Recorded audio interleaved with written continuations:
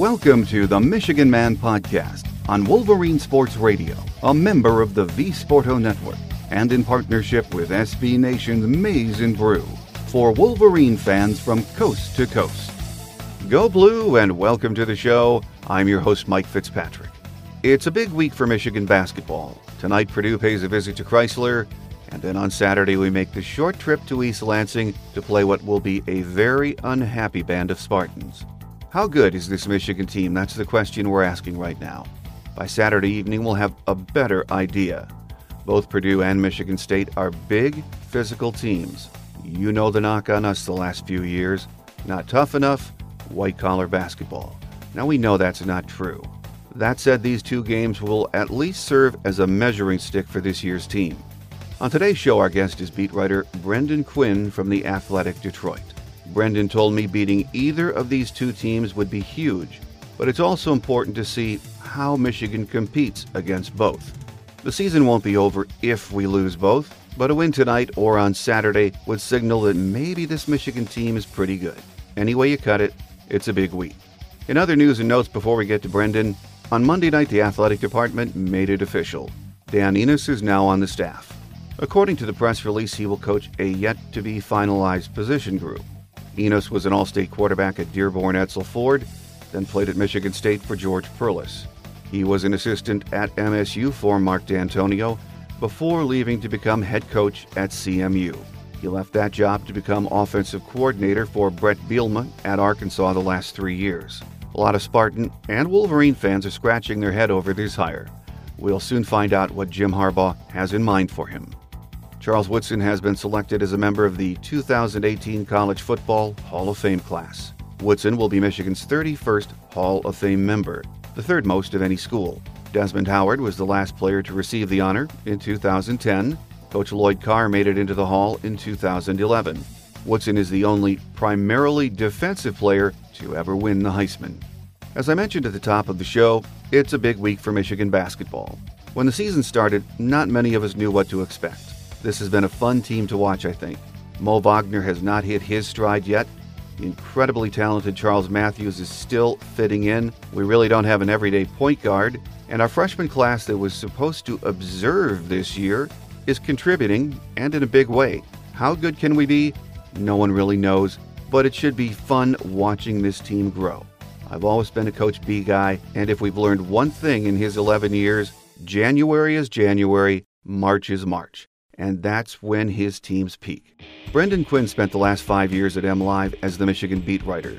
This past summer, he took his considerable talents to The Athletic Detroit. Brendan is highly regarded as one of the best hoops writers in the country, and we're lucky to have him in this market and covering our team. I wish we could have spent more time with him today, but he had a presser to run to, so we will get him back on soon when he has more time.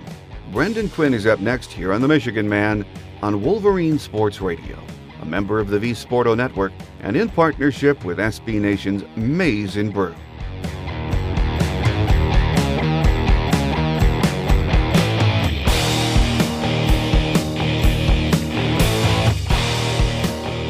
With us for the first time this year is Brendan Quinn, who covers Michigan hoops for The Athletic Detroit. Brendan, great to get you back on the show. Thank you, Mike. Always a pleasure. Well, we didn't have to wait too long once the second half of it's not really the second half of the Big Ten season, but in January, getting it back in gear. Didn't have to wait too long for a stunner. Sunday in Columbus, Michigan State goes down there, loses to Ohio State. And as you said in The Athletic Detroit this morning, Brendan, you might not have seen it coming, but they were due for a bad game. Yeah, I felt for a little bit here that, my big curiosity covering the team was what was going to happen when the inevitable 5 for 25 on threes came up. It's going to happen. So, how were they going to respond? What would they look like when that did happen? It came yesterday in Columbus. I think Michigan State went 7 for 25 on threes. The offense was not just this pick and choose, get to do whatever you want on every possession, which it had been doing basically since, with the outlier being a bad game at Rutgers. They basically been doing whatever they wanted since that game against Duke. So, a bad game arose yesterday, and the issue, because I still feel like, Michigan State is more than good enough to win when it does have off shooting nights. The problem yesterday was that they kept on trying to respond with offense instead of defense, which it just doesn't work that way. When the shots aren't falling, you can't just keep trying to get more shots. You can't try to out offense a team when you don't have too much offense going. So whereas the great Michigan State teams are known for their defense, and I think this can be a great defensive team. It is a great defensive team. It just needs to rely, I think, more on that identity when it comes to especially Big Ten road games. So I think that's what you saw yesterday. I still think Michigan State might be the best team in the country, certainly the best team in the Big Ten. The thought was creeping in my head, could this team go 18-0 in the league? But I think you see pretty starkly just how difficult it is to do such things. Well, we're recording this on Monday morning, so we're going to air on Tuesday. Of course, Michigan won at home against Illinois on Saturday. So we'll talk about what a big week it is in a few minutes for the Wolverines. But today I wanted to just talk briefly about some of your observations overall on this team, Brendan. I wanted to start with a great piece you wrote in December, 24 hours behind the scenes at the Maui Invitational. You wrote that the program's reputation is laden with accounts of Beilein's finicky neurosis and obsessive attention to detail. Did you find that to be an accurate representation once you got behind the scenes? That would be an understatement to say yes. I've covered the team for 5 years. I've been, as you know, as most people probably know, it is not a place that is laden with excess. You don't get into practice. You don't see much behind the scenes. Everything that the media and to an extent the fans see comes in a controlled atmosphere. It's very much kind of laid out in a certain way and presented in a certain way. So I've been obviously fascinated for years now to actually kind of see what goes into it and exactly how much of it is Beilein, how much does go to the assistant, all these things.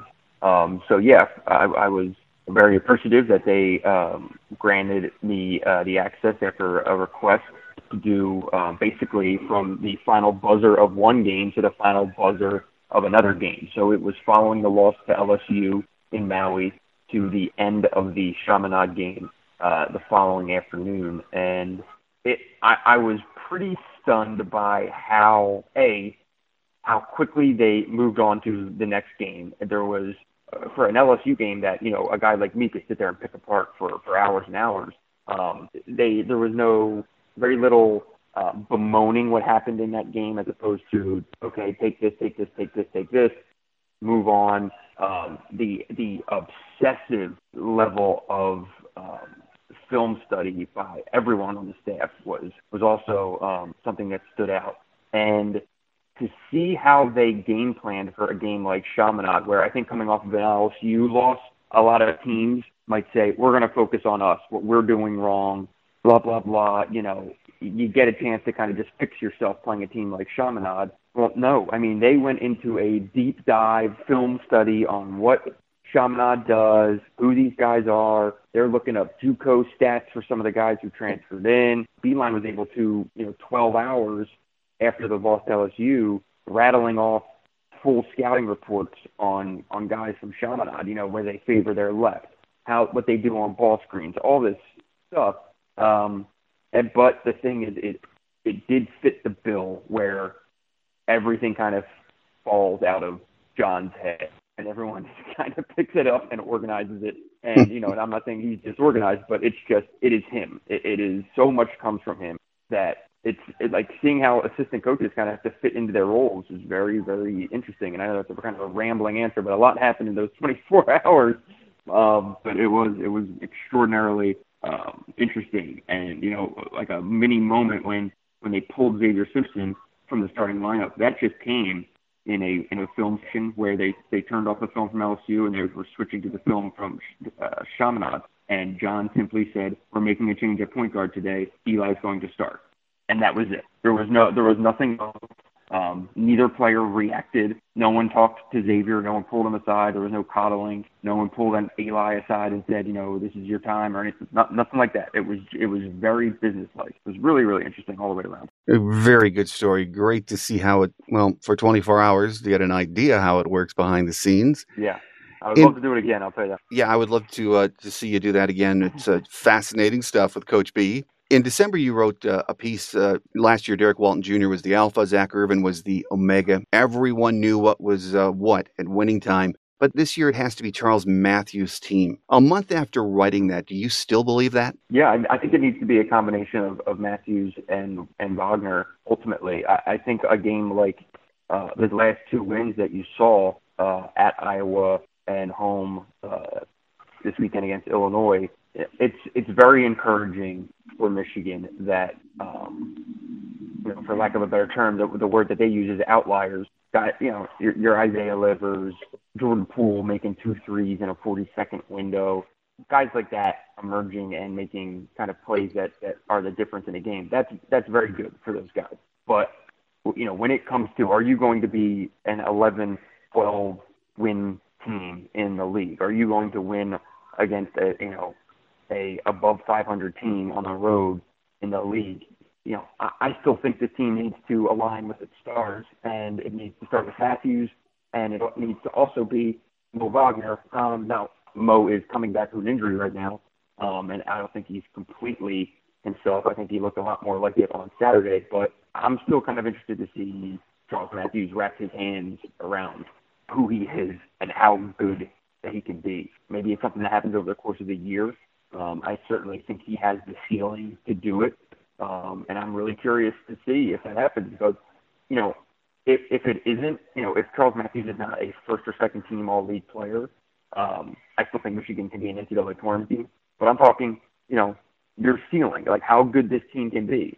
I think if that's the conversation, then it has to start with Matthews and Wagner. Well, let's talk about the point guard situation for a minute, Brendan. We've been seeing 3 guys get minutes since day one, since the season started, Brooks, Simmons, and Simpson. Here we are in January. We're, still seeing that somewhat, using all 3. When do you think it gets to the point where you have to have a guy? Well, it's really interesting how this whole thing has kind of played out in that it's somehow circled around to almost like, for people who watch the Netflix show Stranger Things, it's like the Upside Down. They started the year searching for a starter. Now they have a starter, and now they're searching for a backup. Like, you don't see things played out that way. Like, Xavier Simpson is the guy. I've been really, really impressed with how he has handled himself, both as a leader and as a player. I think he is by far your most reliable option. His offense is coming around. Like, the guy can score. It's just a matter of his confidence and stuff like that. But more than anything, as long as he can kind of set the table for this team, that's all you really need. Because unlike the team last year, it needed to be Walton because there wasn't, there were certainly some great players around him, but like he was the best player on the team. Well, now the best player on the team is Charles Matthews, and the second best player on the team is Mo Wagner. So you don't need a point guard taking 12 shots a game and stuff like that. So as long as Xavier Simpson, you got to get them into what they do, that's fine. Now the problem is, he's not going to play 40 minutes, so you just need someone who can give him 12 reliable minutes. Maybe that's something, I don't know if that's going to settle itself. I think that could continue to be an issue this year because you're dealing with 2 very different issues in that Deron Simmons looks like a guy who's kind of playing with his sweater on backwards, and you have Eli Brooks who's a freshman, and he's a freshman, so what he does game to game is a bit of a question mark. So, I ultimately think for this team to be really good, Deron Simmons needs to figure himself out, or Michigan needs to figure Deron Simmons out. The numbers that he put up at Ohio, those aren't fake numbers. Like, that happened. He did that. So it's in there somewhere. And whether it's him figuring out the system or the system figuring out what he can do and maybe limiting the amount that he has to do, one of those 2 things needs to happen. And now that's really hard to do on the fly. It's January 8th. So are you going to be able to do that? I don't know, and I would certainly question that. But this is kind of the issue with taking a grad transfer point guard. You get one swing at it, and if it doesn't go well, what do you do? Well, early in the season, Brendan, I was reading quite often that Michigan had no identity. They were a work in progress, and I'm not always sure what that means when I see that thrown out. Yeah. But from your point of view, is that the case with this team? Yeah, I mean, if the identity is it's a collection of pretty decent players who, it's a matter of how well they fit together and how far they can go. Like, maybe that's fine for an identity. The problem with slapping labels on a team, and I totally get what you're saying, and and I've actually been thinking about this lately, is we run into trouble when we try to do these things, and that there's this impetus to try to find narratives that I think is kind of is difficult in a way. But at the same time, readers and people watching the team, you want to know what a team is. You want to be able to identify with something. And so, what is this? It's a very gray area on how you talk about a team. But, a team like Michigan State right now, that team's identity right now is that it is insanely talented. Whereas some of those old teams were, they'll just try to basically bully you until you submit and then they win. Well, this Michigan State team can just outplay anyone. Michigan, I don't know. I mean, I think they have maybe a little bit. They've kind of built up a level of, what's the right word? Not confidence. Bad stuff has happened to the team where I was very curious to see how they responded, and every time they responded fairly well. I don't think they read a lot of what's out there. I think they are very much in-house. It's a good group of guys, but an identity, I don't know, because they also don't have a guy who's like a spokesman for the team, right? Like one of my big questions early in the year was, if this thing goes bad, who calls the team meeting this year, right? Derek Walton called that team meeting after the loss at Illinois last year. Like, he changed the dynamics of that season. Do they have a guy like that? I still don't know, because you have your two senior captains are Duncan Robinson and Muhammad Ali Abdul-Rahman. They're not exactly the rah, call guys out, call a team meeting, vocal people, at least what we can see. Now, maybe behind closed doors it's a little bit different, but, they don't really come off that way. Mo Wagner is a little bit more vocal, but is he someone who would call a team meeting and look guys in the eyes and call them out? I don't know. Charles Matthews, it's still his second year in the program. Xavier Simpson, he's the starting point guard. He's probably the most vocal and the most serious player on the team. He's a sophomore. So it's a very interesting mix of personalities and players and talent that I don't know. I still think the pieces are coming together, and I'm not sure what it's going to look like in a week, or in a couple of weeks. But I do think they have a chance of being pretty good. I pitched them fourth in the league in the beginning of the year based on their talent and Beilein's coaching, and I still feel like that's pretty accurate.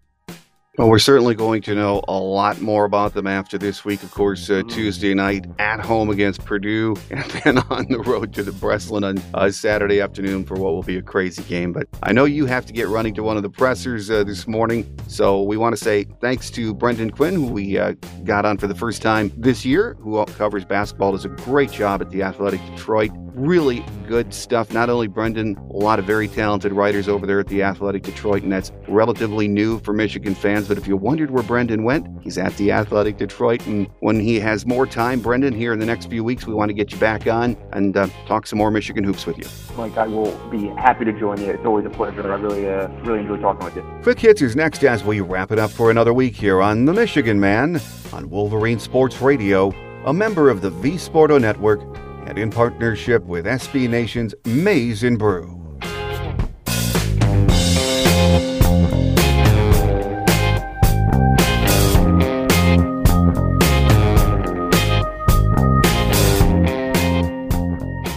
On Quick Hits today, Donovan Peoples-Jones was named a freshman FWAA All-American on Monday. He returned 40 punts for 320 yards as a true freshman with one touchdown. Finished with the second most return attempts and 8th most return yards in a single season by a Wolverine, and also caught 22 passes for 277 yards.